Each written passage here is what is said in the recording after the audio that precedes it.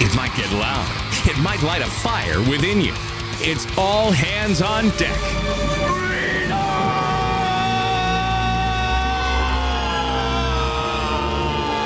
Now, for your listening pleasure, 94.9 News Now presents Mean Chet Martin, the Long Island redneck Brian Bro, and fearless C.V. Burton. This is Freedom on Deck.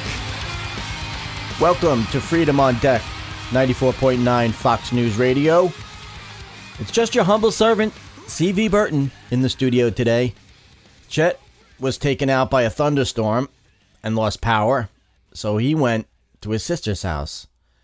Brian was under such tight time constraints with his family coming over that he just couldn't make it happen. So here I am, alone in the studio, along with, hopefully, your listenership, which we greatly appreciate every week. So here's my plan of attack. We have 6 segments to fill today, 3 of which are interviews, which Chet has already done. So for segment 3, Chet's special guest is Melissa Ortiz, Olympian and former pro turned analyst, reporter, and host at Warner Media. She's also an entrepreneur and co-founder of Kickoff Coffee Company. Say that 3 times fast. She's also an advocate for the disabled and worked with President Trump on disability rights. For segment 4, we'll replay the interview with Kevin Sorbo, actor, director, producer, and author. And for 5, we have General Robert Spalding, so you're not going to want to miss that. That leaves us with 3 segments, my friends. On this one, we'll talk about all the indictments coming down on President Trump and how the deep left, whom many call the administrative state, plan to stop him from running in 2024. Part 2, I am going to dismantle Special Prosecutor Jack Smith's little speech he gave last Tuesday after Trump's arraignment in Miami. You don't want to miss that one either. And part 6, we'll talk about what we, the people, can do to see victory after this nightmarish gauntlet in which we are now fighting through. Here is a list of the general harassment, the unprecedented lawfare they are piling on top of a former president and current presidential candidate. The Manhattan District Attorney's Office indicted Trump in April, charging him with 34 counts of falsifying business records in the first degree, a low-level felony in New York State. The charges are related to reimbursements to President Trump's former attorney, Michael Cohen, for a non-disclosure agreement to Stormy Daniels during the 2016 presidential campaign after she threatened to accuse him of an affair with her, which he denies.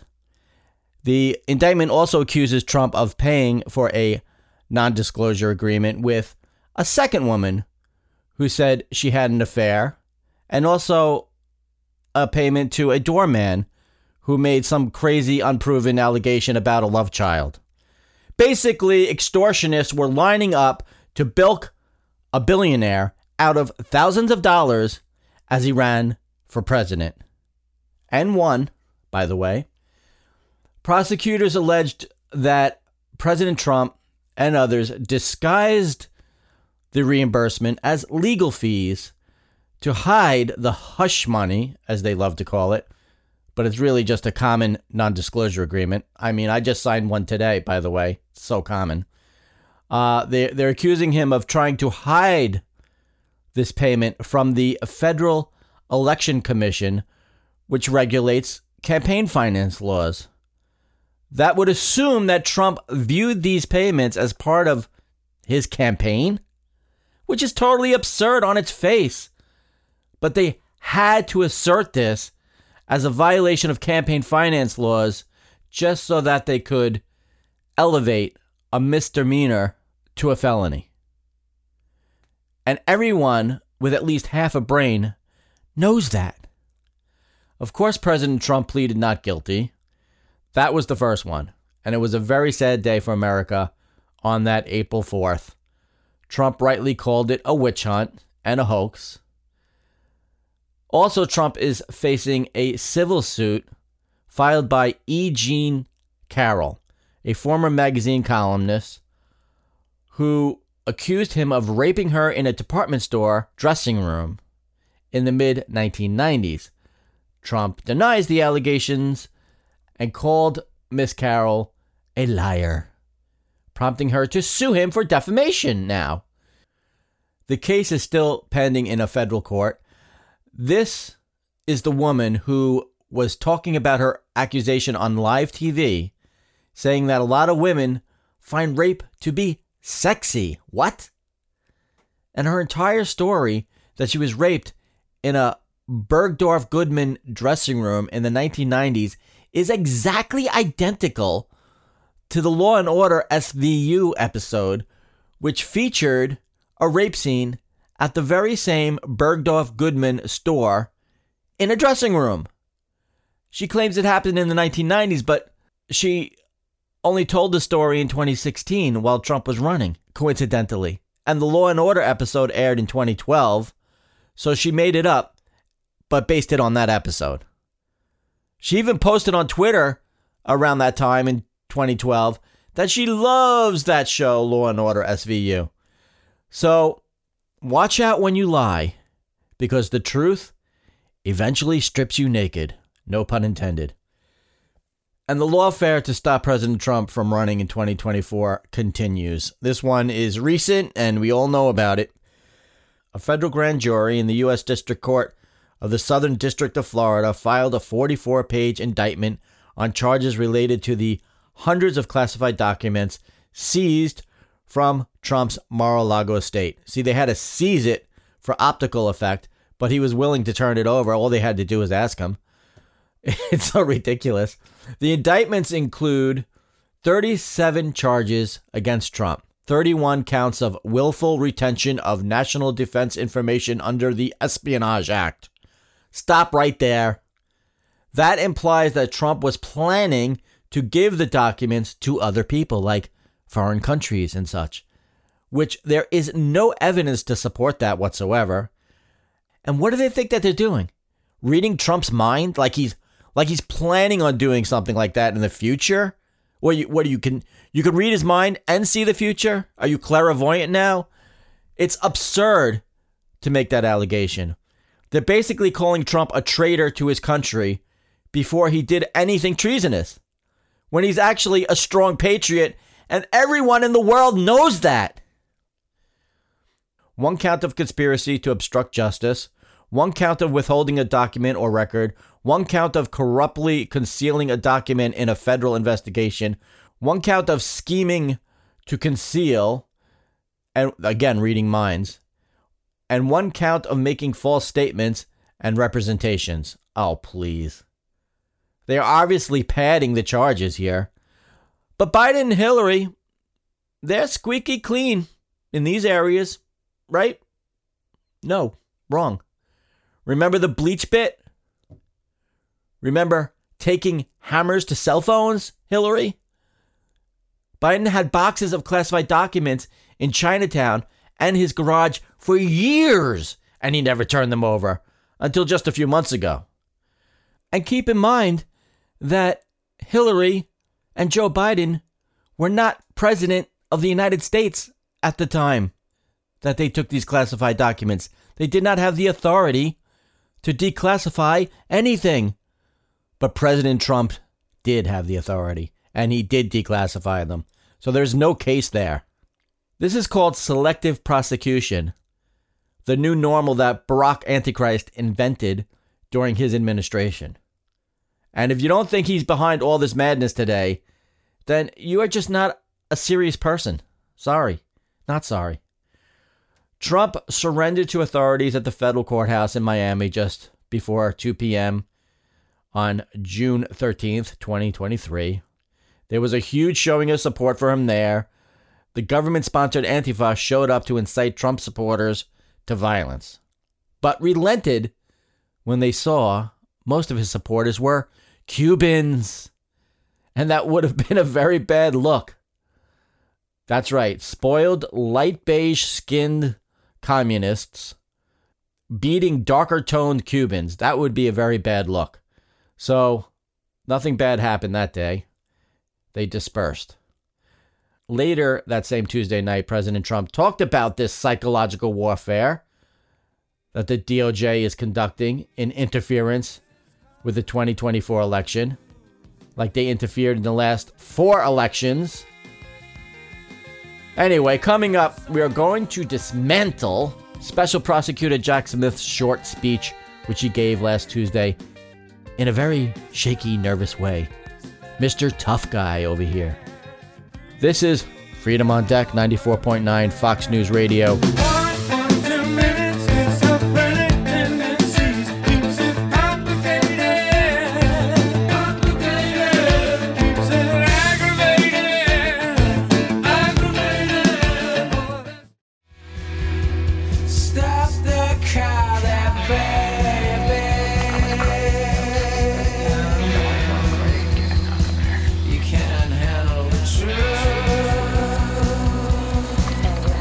Welcome back to Freedom on Deck, 94.9 FM, Fox News Radio. Chet and Brian couldn't be here. C.V. Burton holding down the fort. We're going to look at Special Prosecutor Jack Smith's short speech from Tuesday, right after Trump's arraignment in Florida. Keep in mind that Jack Smith was picked because he's a reliable hatchet man. He's political. He could drum up charges against innocent men and make them look guilty. But his convictions have been overturned about 8 times by higher courts. And that's exactly what's going to happen here. Trump may get convicted, but the Supreme Court is likely to overturn the conviction. So let me just play his short speech without any interference at all, since it's only about 2 minutes long. He didn't even have the balls to take any questions. He just hightailed it out of there. And I'll break it down afterwards in pieces and interject where necessary. So here goes. Good afternoon. Today, an indictment was unsealed, charging Donald J. Trump with felony violations of our national security laws, as well as participating in a conspiracy to obstruct justice. This indictment was voted by a grand jury of citizens in the Southern District of Florida. And I invite everyone to read it in full, to understand the scope and the gravity of the crimes charged. The men and women of the United States intelligence community and our armed forces dedicate their lives to protecting our nation and its people. Our laws that protect national defense information are critical for the safety and security of the United States, and they must be enforced. Violations of those laws put our country at risk.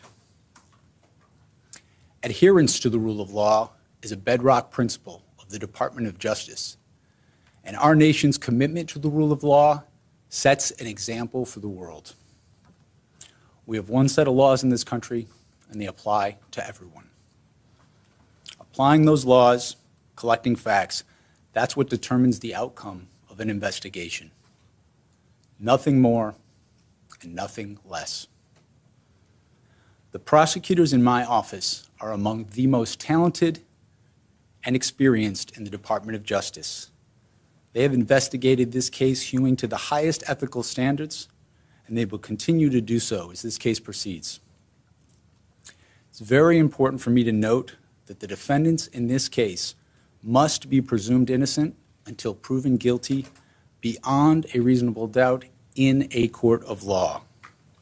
To that end, my office will seek a speedy trial in this matter, consistent with the public interest and the rights of the accused.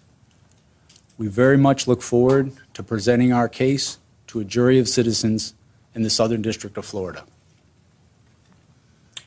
In conclusion, I would like to thank the dedicated public servants of the Federal Bureau of Investigation, with whom my office is conducting this investigation and who work tirelessly every day upholding the rule of law in our country. I'm deeply proud to stand shoulder to shoulder with them. Thank you very much. Why Florida, sir? Why did you decide to bring the case in Florida? And as I said, he didn't take any questions. He just bolted out of there because he's a coward. There's so much to get into. There's so much that he said that I have to respond to. So let's start over and let's dismantle his disinformation. Okay, let's go. Good afternoon. Today, an indictment was unsealed. You hear the smack of his lips? That smack of lips of satisfaction. I hate that when I hear that. People do that. And he does it a few more times, too. Good afternoon.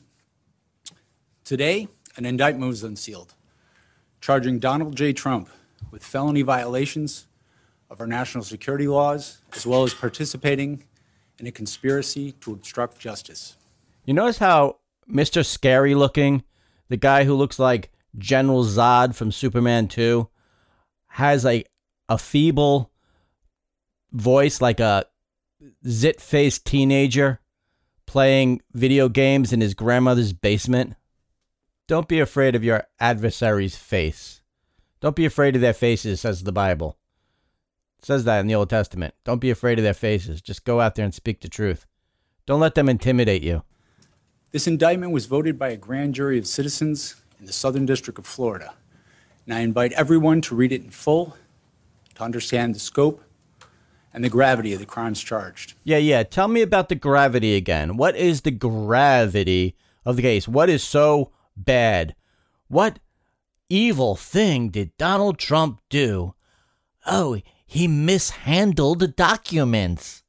Oh. The men and women of the United States intelligence community and our armed forces. There he goes, smacking his lips again in satisfaction. Did you hear it? Check it out again. The men and women of the United States intelligence community and our armed forces dedicate their lives to protecting our nation and its people.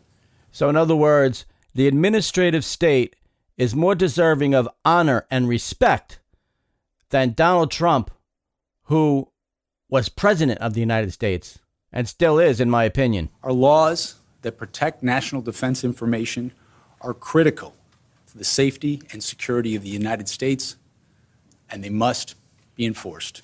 General Zod, you do realize that the President of the United States has the authority to look at, read any classified documents that come across his desk at any time, and he can declassify them at any time. You do know that, right? You pretend you don't. Violations of those laws put our country at risk. How could the President of the United States violate any of these laws when he has the authority to declassify any document that he wants? He doesn't have to wave a magic wand over them either. Just the very act of him taking them to Mar-a-Lago is the act of declassifying them. And he was cooperating the whole entire time. This is just a farce. I don't even know why I'm even arguing this with you. Did you ever hear of the Presidential Records Act? Yes, you have. But you're lying. Adherence to the rule of law. There's that smacking of the lips again. The Department of Justice. And our nation's commitment to the rule of law sets an example for the world.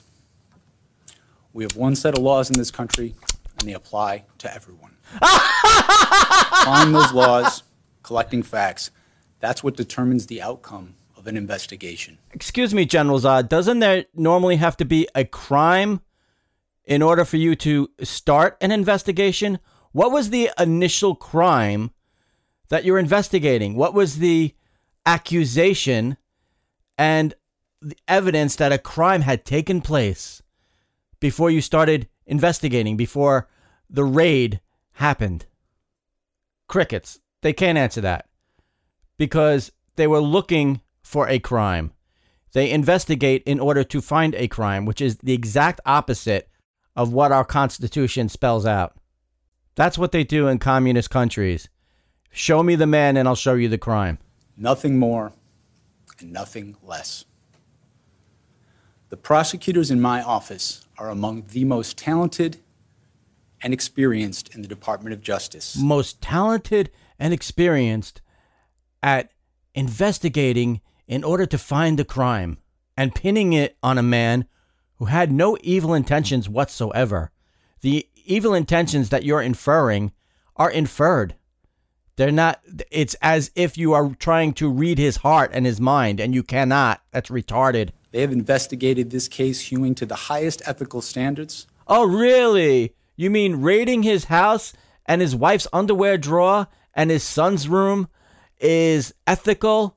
No, all you had to do was pick up the phone and call him, and he would have invited you over. You could have taken anything you wanted. And they will continue to do so as this case proceeds. It's very important for me to note that the defendants in this case must be presumed innocent until proven guilty beyond a reasonable doubt. Guilty in of a what? Court of law. Guilty of what? To that end, my office will seek a speedy trial in this matter, consistent with the public interest and the rights of the accused. Oh, I see. When it's in the DOJ's best interest, they can do a speedy trial.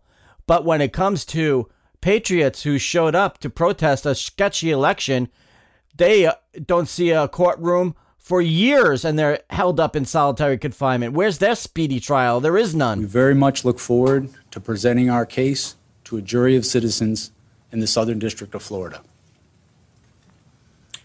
In conclusion, I would like to thank the dedicated public servants of the Federal Bureau of Investigation, with whom my office is conducting this investigation, and who work tirelessly every day upholding the rule of law in our country. I'm deeply proud to stand shoulder to shoulder The with them. FBI are Thank you very impartial, upholding the rule of law. My ass!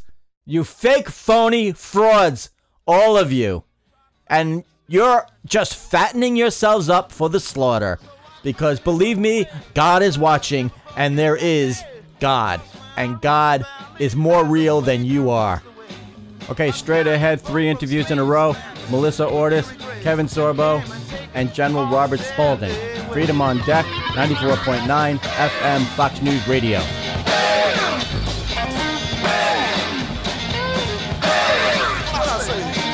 at the sky, turn a hellfire red, Lord. Someone's house is burning, she'll burn down, down, down, down. Look at the sky.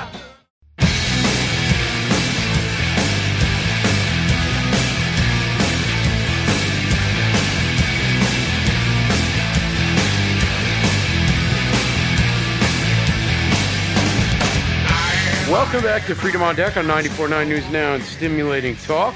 Chet Morton here with you, and we have a fantastic guest on the line. The senior advisor for the Able Americans Project, Melissa Ortiz, is on the line with us. Thanks for joining us today, Melissa. There's so much to talk about. Can you just give our listeners some insight into what an Able American Project is and what you do as their senior advisor? Sure. I am responsible for figuring out the best policies for people with disabilities from a free market limited government perspective. This idea that the government knows better than individuals with disabilities do about their own ability to care for themselves is just ridiculous. And it is important that we have a safety net for the most vulnerable among us. Sometimes the most vulnerable among us have a problem getting the care they need because there are lots of people accessing resources who could be going in a different direction. But I wanted to get into, we're going to be talking about electric wheelchairs and electric cars. Now, you penned an article for AmericanThinker.com, which I've always enjoyed, and I enjoyed your article on how electric car propaganda preys on the disabled, if ever anybody wants to go check that out. Melissa, what's going on here? You have a unique perspective into using electric wheelchairs. What are we looking at here? You guys were kind of the first ones to be in an electric vehicle, so tell us about the slippery slope that we may go down in these cars. Well, here's the thing. Electric wheelchairs are great, but they have to be plugged in every night, and so do electric cars. electric wheelchairs don't do well in the cold. I can't tell you the number of times that I've been stuck on the sidewalk in DC simply because my battery died from the cold and it was fully charged. But there comes a point when when a certain temperature is reached outside, that the battery freezes, causing everything to stop. And the same thing can happen with electric vehicles. They just don't tell you that. The same thing also happened to me in the middle of Fifth Avenue in New York City, in Manhattan, many, many years ago, that my chair just died and sat there. And thank God for New York's finest, because they simply came and got me out of the street. But what happens to people whose chairs or cars die in the middle of nowhere and they aren't able to get help? So the slippery slope is this. First of all, they don't tell you that the battery isn't designed to handle over a certain weight. Right. And electric wheelchairs are heavy.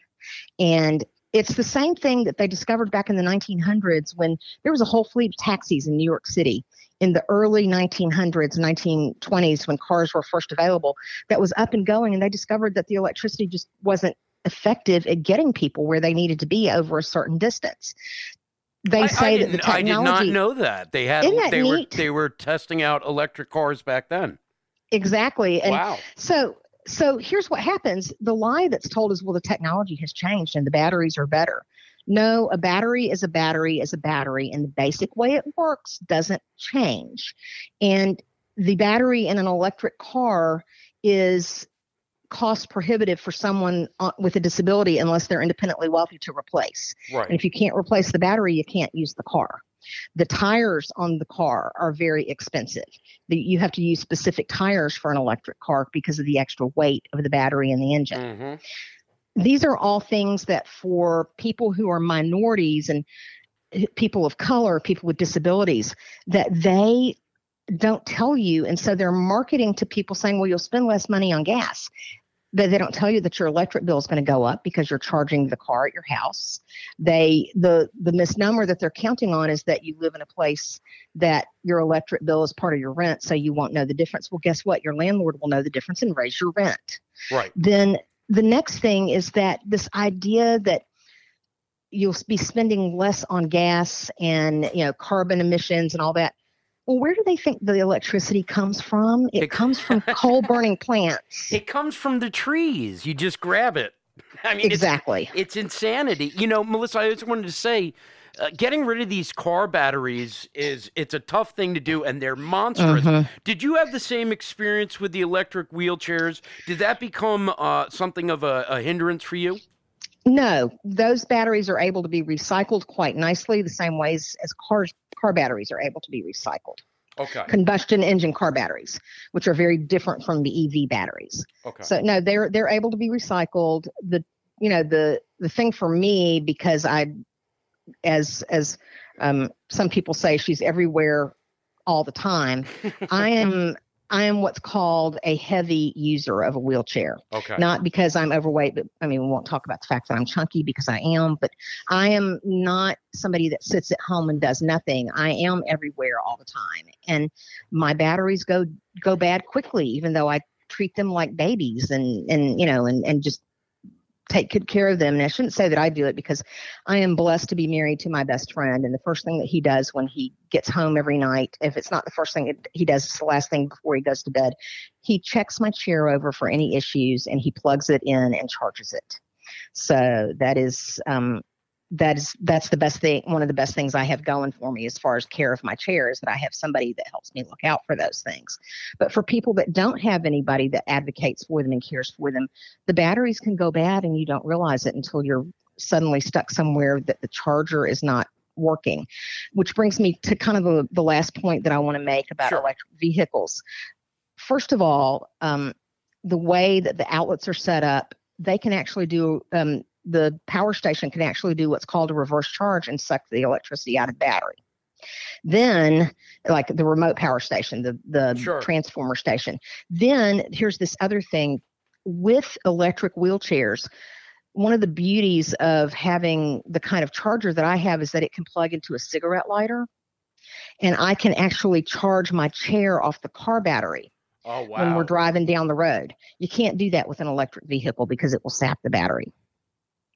This is such a complex problem because we have an administration right now that is attacking fossil fuels, which batteries use Yes. anyway. I mean, that's how we get the power for these batteries. But the other part about it is when they're asked, what about the expense? How's everybody going to switch over? How are we all going to do this? The attitude that you get from this administration is, well, we just have to do it. I mean, it's absolutely ludicrous, Melissa, that they have this type of look into this. And I think more folks like you, especially an advocate like you are, they could really learn something from listening to you. I'd like to think so. And one of the beauties of working for the National Center for Public Policy Research is that we have all these different policy initiatives. And one of them is Project 21. And Donna Jackson, who leads that effort, is actually testifying before Congress about the negative effects of the finances on people of color and African Americans, Hispanics, Asian Island Pacificers. And these are things people need to listen to her as well. I heaven help the person that gets a hold of us on the same day and we start talking about this, because they'll get an education before it's over. But it kind of goes back to, now you have to understand, I taught high school and middle school social studies. I'm sorry, Annie Oakley has an opinion. This is a dog show, so you're fine. Yes.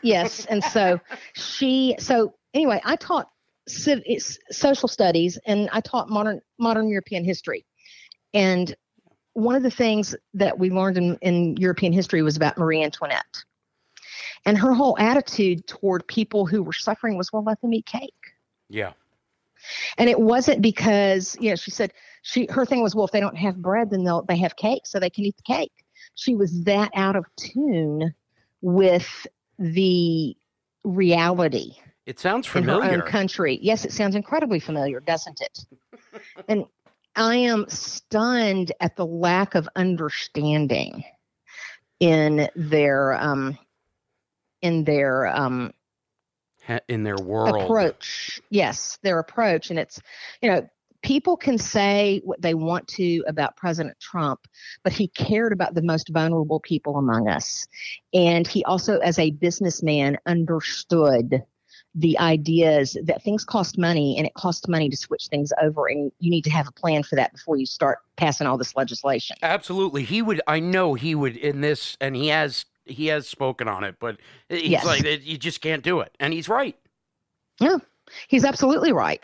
And we're not ready for it, Melissa. We're not ready. Melissa, thank you for coming on the show. I want you to put out your website and where everybody can check you out and reach out to you if you want, please. I would love it. Okay, so our website is nationalcenter.org. And then if you just go to that website, you'll find a link to Able Americans there.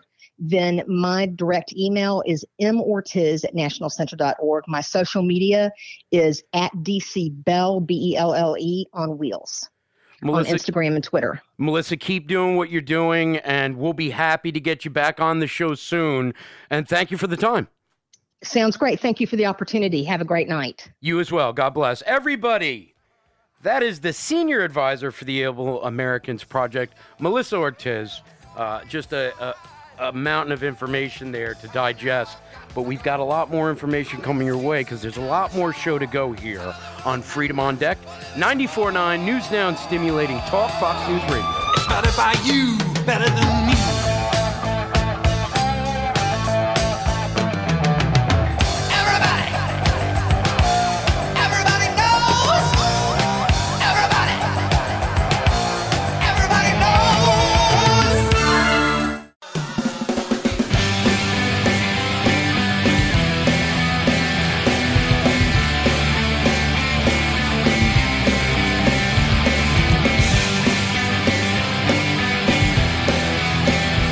Back to Freedom on Deck on 94.9 News Now and Stimulating Talk. We've had some big guests in the past. No doubt this one is a big one. He has been in Hollywood and at the top of his game for a very long time. He's got thousands of movies, TV appearances, a #1 cable show. You may know him from Hercules. His name's Mr. Kevin Sorbo. Kevin, thank you for coming on with Freedom on Deck. Good to be here, sir. Kevin, I know being an outspoken Christian conservative in Hollywood has been quite a mission for you. And today we're going to talk a little bit about that. We're going to be talking about the mask mandates that are going to be making a return, and really what you've gone through as a conservative Christian inside Hollywood making these movies. But I wanted to ask you, what age were you at, and when did you get the acting bug that started this career for you? Only 11 years old. I grew up in the suburbs of Minneapolis, Minnesota, a little town called Mound, Minnesota. It's on the western shore of Lake Minnetonka. And we are famous for being the home to Tonka toys, by the way. But the Guthrie Theater is a very famous theater in Minneapolis. A lot of people start there, or a lot of people on Broadway actually come out there. A lot of plays start there before moving to New York, such as The Lion King started there. Right. And we went to see a play when I was in fifth grade. Our whole school went, and it was Merchant of Venice. So it was Shakespeare. I don't know what the hell they're saying because it was Shakespeare and I was 11 years old, but I was totally mesmerized by the whole process. And I told my mom I'm going to be an actor. And she said, "That's nice, dear." And I started, I don't know, just started doing a lot of plays and screwing around with it, and had a minor in theater in it. Had a double business major in college, but the seed was set. And I started doing a lot of commercial work. Minneapolis is home to a lot of, Target, Best Buy, General Mills, 3M, Pillsbury, a lot of big companies are headquartered there. So they did a lot of commercial work there. So I got that all-important Screen Actors Guild card that you need to really get anything in LA or New York. So that's, the bug was set early for me. And I just moved to LA, didn't know a soul. I just went out there and pursued the dream. Kevin, I can't do too much of the interview without asking about Hercules, of course, the role that really got your career catapulted to #1 cable show and big dollars, and it also got you involved with producing. So can you kind of tell us all how that happened and how that came about for you? You know what? It's to get the role of Hercules. Let me bump on that first. They had 7 auditions over about 2.5 months. They called me back 7 times. I found out later that they had auditioned 2,800 actors for that role in North America. And I got whittled down to the last 3. So I did put in my time on that too. And it was, the process was amazing. This was supposed to be 5 2-hour movies. In those movies, I got to work a whole year with Anthony Quinn playing Zeus. So I worked with this guy that was, for those who don't know him that are younger, you should know who he is. He's one of the golden age stars. I think he was nominated for an Academy Award 6 times and won twice. And it was amazing to work with him. But it was a season 3 of Hercules when I called up Universal Studios. I lived in New Zealand for 7 years. That's where I shot the series. And I said, "Guys, I want to direct one of these episodes." And there was no "we'll get back to you." They said, "Sure, go for it." It was like, wow. I mean, it was amazing. Yeah. And that started my directing. So I'm now been DGA now for 26 years. Kevin, I wanted to talk to you a little bit about, I was going to do the mask mandates, and maybe we'll get to that. But you've been talking about the loss of masculinity. I agree with a lot of what you're saying. I do think there's a loss of masculinity. And I know you're vocal about this. Tell me about how you feel about the masculinity being taken out of society right now, and a lot of the younger people out there right now losing that masculinity. Yeah, men are powerful in their own way, and women are powerful in their own way. We're not identical. We're not the same.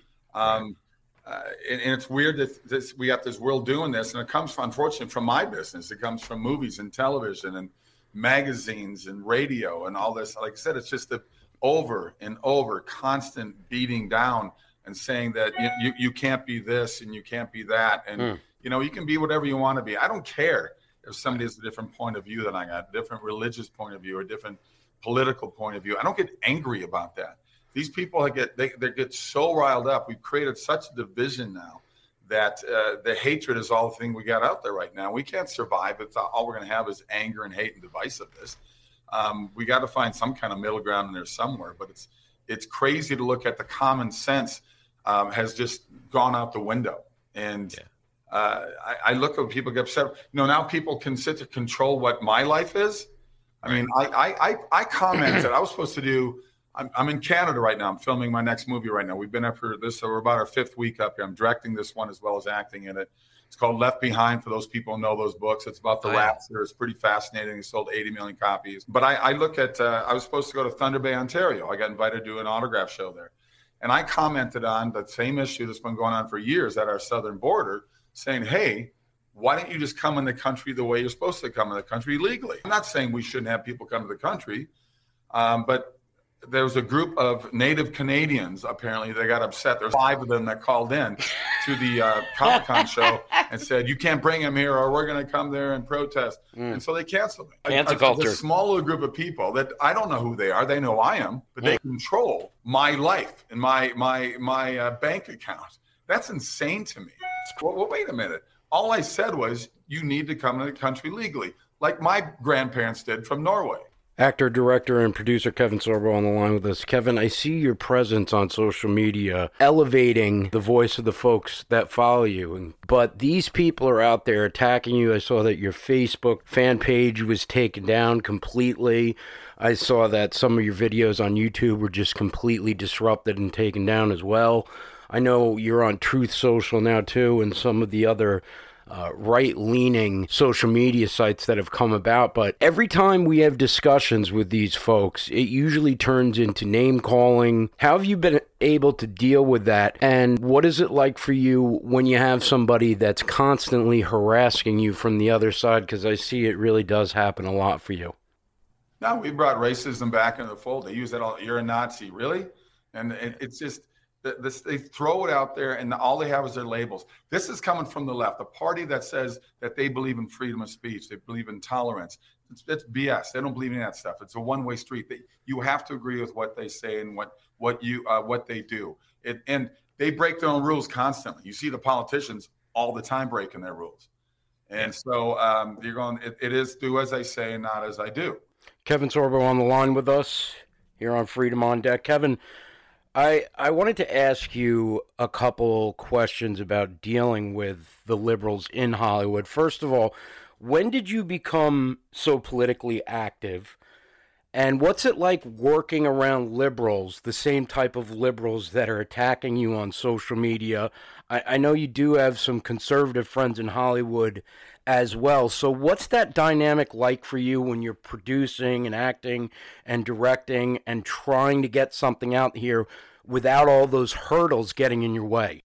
Here's the thing. When I honestly think I'm an independent voter, but I mean, I know guys like, Dennis Miller and John Voight, who they're friends of mine. And they said, I didn't leave the Democrat Party. It left me. My first time I could vote was 1980. When I was old enough to vote, I voted for Ronald Reagan instead of Carter. My dad was beside himself. They were Walter Mondale Democrats, and I just said, I don't think this Carter knows what he's doing. I think he's going to come down as one of the worst presidents we've ever had until Biden came along. But then I just kind of went, I voted for Bill Clinton. I thought I liked what he was doing. I liked what he was saying. I thought that he was coming more to the center. He really tried to work with both sides, and I appreciated that. With Hillary, forget about it. She's about as far left as you can go. But I honestly am one of the few people, I think, out there that really looks at what these people say and what they do. People are going to hate Trump all they want, but what Trump did, good Lord, he did exactly what he said he's going to do. He made it. We were free of any kind of oil or anything like that. Biden comes in and shuts stuff down.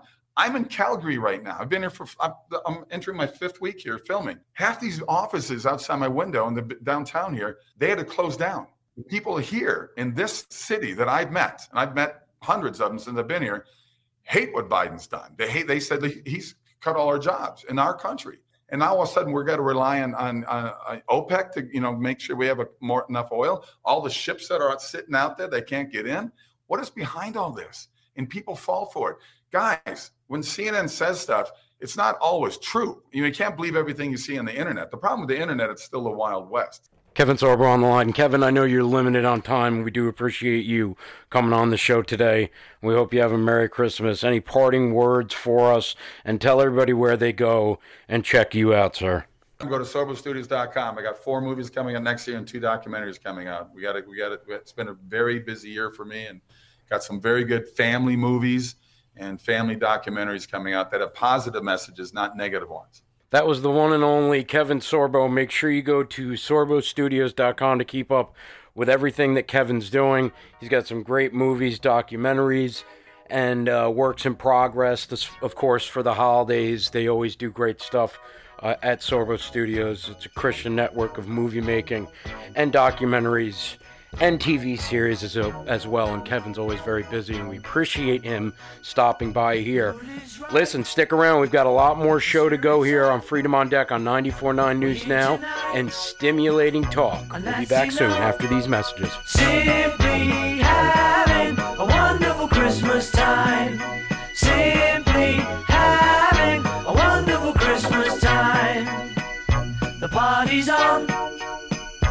feeling's here that only comes this time of year. Simply having a wonderful Christmas time. Simply having a wonderful Christmas time. Is it worth it? Can you even hear me? Starting with your spotlight on me. Not enough to feed the hungry. I'm tired and I felt it for a while now. This sea of lonely, the taste of ink is getting old. Welcome back to Freedom on Deck on 94.9 News Now and Stimulating Talk. Our guest is a senior fellow at the Hudson Institute, retired United States Air Force, author of Stealth War, How China Took Over While Americans' Elite Slept. General Spaulding, thank you for giving us some of your time today, sir. Great to be here. Your book, Stealth War, How China Took Over While America's Elite Slept, details China's success in infiltrating American institutions and compromising our national security. How has China been able to do all this, General Spaulding? Well, they've been able to do it because we adopted a foreign policy of open markets, instead of actually protecting our industries and our companies and our financial markets against the predatory and parasitic activity of the Chinese Communist Party. So, in essence, we asked our corporations and investment banks to join with the Chinese Communist Party to enable their strengthening power, to give them the science and technology they need, to give them the capital they need, and to offshore our manufacturing to China to put Chinese people to work in order to keep the Chinese communists in power. And we did all this because we thought that if we did, that they would adopt democracy as a system of governance for China. And of course, the Chinese Communist Party has only one desire, and that's to stay in the power so that they can continue to milk off the Chinese people. General Robert S. Spaulding with us right now. Now, China has been able to infiltrate our universities across the United States, spreading communism through the campuses. How the heck are we learning about what China has been doing? Because what I'm seeing right now is arrests being made at Harvard with spies. How many spies do we have in these universities right now? How many could we have? Well, so the way the Chinese system works is that the Chinese Communist Party rules the people of China as subjects, almost like if you can think back to, the start of the United States, when we were a colony of Great Britain, and the King of England ruled over Americans as subjects. The same thing exists with regard to the Chinese people, so they literally have no rights. And so the Chinese Communist Party can force them to do whatever they want, to include spy. And in fact, it's in their laws that every citizen, if asked to spy by the government, has to comply. And so while they used a ruse to essentially say, well, if we call out this behavior, we're being racist, they know that because of our system and our tendency to self-censor and to use these essentially very divisive terms, they adopt that as a practice of deflecting from their own control over their population for things that we would consider to be untoward to ask Americans to do because they're citizens, not subjects. So using our PC-ness as a weakness, which is obviously what they're doing there. Now, I've been reading about some investment funds that funnel our technology over to China. What kind of stuff are they getting from us? Well, so, I mean, in essence, what's happening, and this is, I think the real egregious thing here is that not only are investment funds like the California State Personnel Retirement Fund, CalPERS, is investing in companies that build weapons for the Chinese military, like Aviation Industry Corporation of China, but also now the retirement fund of active duty military personnel is investing in the same companies. And so, American investors, which is, to the tune of 50 million individual investors, are invested in the stock market, and a lot of them are invested in these stocks that are essentially registered or listed that represent Chinese companies like Alibaba. These companies essentially support the oppression of the Chinese people, but there are also companies like Aviation Industry Corporation of China that also create the weapons that we have to fight against. So I think the sad thing is that active duty military members are having to invest in their adversaries' weapons. Absolutely. Yeah, absolutely. Author of Stealth War, General Robert S. Spalding on the line with us. I have to ask you, do you see any moves by the Trump administration to try to get China under control with all these advancements that we've been having with 5G and the buildings of the towers, and really a lot of stuff that China could do to get military favors and these kind of disturbing things that they're developing in the United States of America? Is President Trump's administration aware, and are they doing anything about this? So they are, but there's a war going on in Washington, D.C., and it's on one side you have U.S. corporate interests and Wall Street. On the other side, you have, essentially the president and other people in the administration that are saying, hey, all of these things that we did over the last 30 years have destroyed the working class in this country. They've destroyed the ability of America to source its weapons from American manufacturing, and it's destroyed our infrastructure in this country, and it's destroyed the ability to protect our own population from the influence of the Chinese Communist Party. And so, but at the same time, you have corporate America that says, hey, we need to have access to China so that we can continue selling to them. And so it's a war between this idea that we need to continue to earn quarterly profits from China, while at the same time, the Chinese are using that mechanism to steal our innovation, technology, talent, and capital. So, the hope is that, maybe perhaps this coronavirus might provide some impetus for corporate America to get behind the administration for once and actually start pulling in the same direction in support of our own national interests and national security. And speaking of the coronavirus, what a lot of people have been talking about over the past week is the fact that China makes up most of our medicines and our pharmaceutical drugs, even chemotherapy, penicillin. They manufacture all this stuff. They send it to us. It sounds like we're in a real dangerous predicament with the nation of China right now. Well, I mean, we are, and unfortunately, I think there's a lot, particularly in academia, that are calling for this relationship to continue unabated, where essentially the Chinese Communist Party is portrayed as, even by some, as democratic, having democratic leanings. Of course, Michael Bloomberg says that Xi Jinping's not a dictator. Bernie Sanders defends them. And I think a lot of academia defends the Chinese Communist Party, in spite of the fact that they have concentration camps, they have the forced organ harvesting of prisoners of conscience and dissidents, and they have they oppress the people. They've locked, in Wuhan, 11 million people in the city to die, and some in their own homes, not allowing them to get food or medical treatment.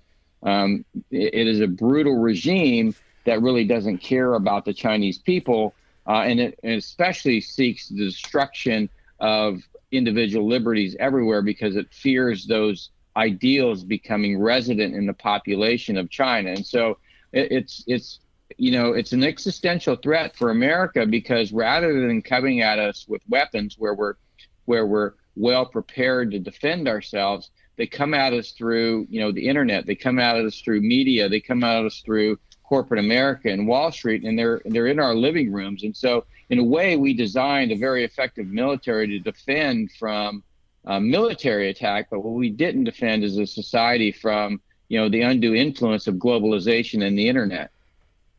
Absolutely. Good points too. And if Bernie Sanders was ever elected president, I think China would own us. What do you think about that? Well, I mean, I look across the spectrum today of the folks that are running for the Democratic Party, and unfortunately, I don't see any that really understand how dangerous the Chinese Communist Party is as a regime devoted to the destruction of American freedoms. And so, It's really a choice about, what kind of country do we want to live in? What kind of world do we want to live in? Do we want to live in a country, in a world where the Chinese Communist Party essentially are able to call the shots, or do we want to continue to, along with democratic allies and partners, begin to move the world back towards where U.S. national interests are maintained, not only in our own country, but increasingly within international institutions? And General Spaulding, I'm glad that you brought up the atrocities that are happening over in China on their shores right now with this organ harvesting of the Falun Gong, and the media is dead silent. And if we're not going to talk about it, nothing's going to be done about it. Well, I mean, that's why I asked to leave the service early. General Spaulding, tell everybody where they can go, get the book, and if there's a website connected, please give that out. You can follow me on Twitter at Robert_Spaulding. My website is armchaireconomist.io. All right, everybody, come on back to Freedom on Deck.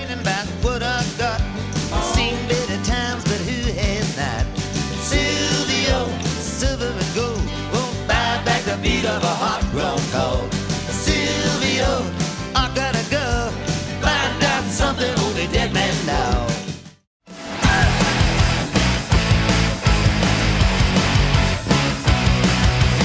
Freedom on Deck, 94.9 FM, Fox News Radio. Welcome back. Hope you enjoyed those last 3 interviews. Thank you, Chet. It's hard to do the show alone without the other 2, I'll be honest. We do lean on each other. We're like brothers. And we as children of God are brothers and sisters. And we find ourselves in trying times. Trying is the operative word. We are like swords of steel being forged in a fiery furnace which burns away the impurities and makes us tougher, stronger, and more durable. And what is that fire that purifies us? It's the trials and tribulations. It's persecution and sometimes temptation. The temptation to quit and give up. Never give up. He that gives up is like the sword of steel that was not purified long enough in the fire to burn off the imperfections. It's the sword that breaks in half when it first clashes against the enemy's sword.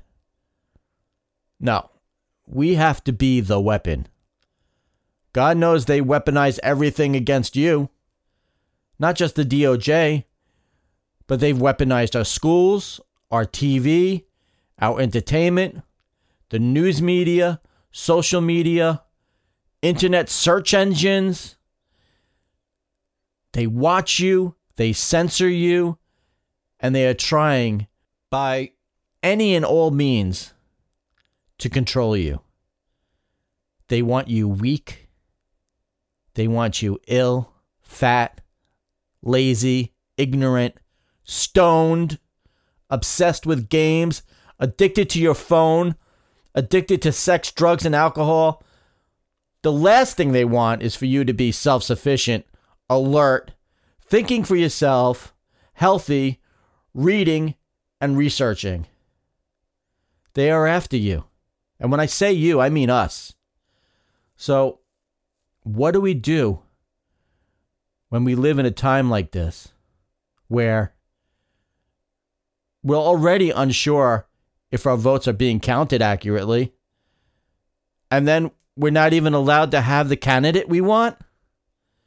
Because they are doing everything in their power to take him out of the race so that we have one less choice.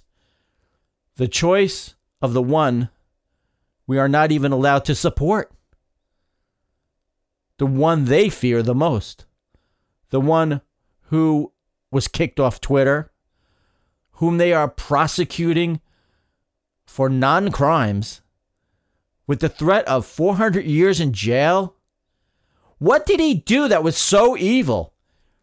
He mishandled a payment, which they claim should have been filed under campaign contribution, when it was really a legal fee. A campaign contribution to your own campaign? How does that work? You can't use your own money in your own campaign?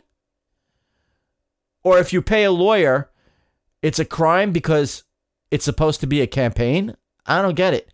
You're a criminal because you took your presidential records, which the National Archives and Records Administration had access to anytime they wanted. All they had to do was call. And they refused to assist Trump in the transition the way they assisted every other president who was leaving office. So it was a setup, even from that point of view. So what was the evil, despicable crime that deserves 400 years in jail? He kept his record in boxes behind a locked door with armed guards around his house at all times. DOJ, are you sure you are not freaking out because you don't want Trump running again? I mean, are you sure you are not freaking out because he might have Crossfire Hurricane documents in there? Which I know for a fact because I remember clearly that President Trump, while he was president, declassified all the Crossfire Hurricane documents. So, the DOJ and the FBI, are you afraid Trump might win the presidency back again and take those documents and hang you with them as you deserve? James Comey, former FBI director during the time of Crossfire Hurricane, said as much himself just a few weeks ago. He said that he was afraid that Trump will win because then he might engage in retribution. Hey, Comey, listen up. Retribution is a delicious thing when conducted against dirty, rotten cops like you piece of lying trash. So what do we do in the meantime? We have about 17 months left before the next election.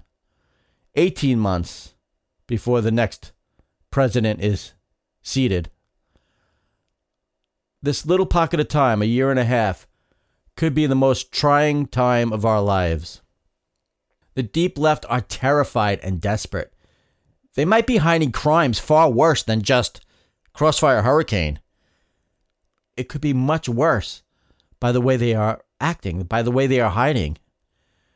For all you know, it might be human trafficking, ritual abuse of human beings, murders, mutilations, God knows what all. No, they are acting so desperate, it makes you wonder what is in their closet. But here we are. From our perspective, they've amassed so much power unto themselves that the fight looks insurmountable and unwinnable. A lot of our toughest fighters are starting to crumble. They're starting to wither away and cower and crawl under their beds because they think we are doomed. But this is what separates the men from the boys. From our perspective, if they win this time around, they will amass all the power that is left, leaving all of us at their mercy. And you know they have no mercy. They are sadistic beyond description anymore. We have never seen such degradation, such depravity, such total abuse of power in our lives. The question is, do we give up or do we turn to God? Perhaps God is putting us in an impossible situation so that when we turn to Him, while not quitting, while we keep on fighting, and you've heard the expression, God helps those who help themselves. We have to keep in the fight, even when we turn to Him for help. So that when we are delivered, we will know, everyone will know, that it was God who delivered us. What does Scripture say? Yahweh says to you, don't be afraid. Don't be dismayed because of this great multitude, for the battle is not yours, but God's. 2 Chronicles 20:15. And again, Yahweh's eyes run back and forth throughout the whole earth to show himself strong in behalf of those whose hearts are perfect toward him. 2 Chronicles 16:9. Make your hearts perfect toward him. Don't be afraid because of them, for I am with you to deliver you, says Yahweh. I have made your forehead as a diamond, harder than flint. Don't be afraid of them, neither be dismayed by their looks, though they are a rebellious house. Ezekiel 3:9. Don't be afraid of their scary looks like General Zod, Jack Smith, who looks so tough but has the voice of a mouse because he has the soul of a mouse, because he's really terrified inside. So he puts forth a facade. Whosoever is fearful and afraid, let him turn and depart at once. Go home. And 22,000 returned, and 10,000 remained. Judges 7:3. And guess what? They won the battle. You know why? Because they weren't afraid, and they trusted God. So I'll leave you with this. The harder the conflict, the more glorious the triumph. Thomas Paine. And man, am I going to celebrate. You have no idea. See you next week. Freedom on Deck, 94.9 FM, Fox News Radio.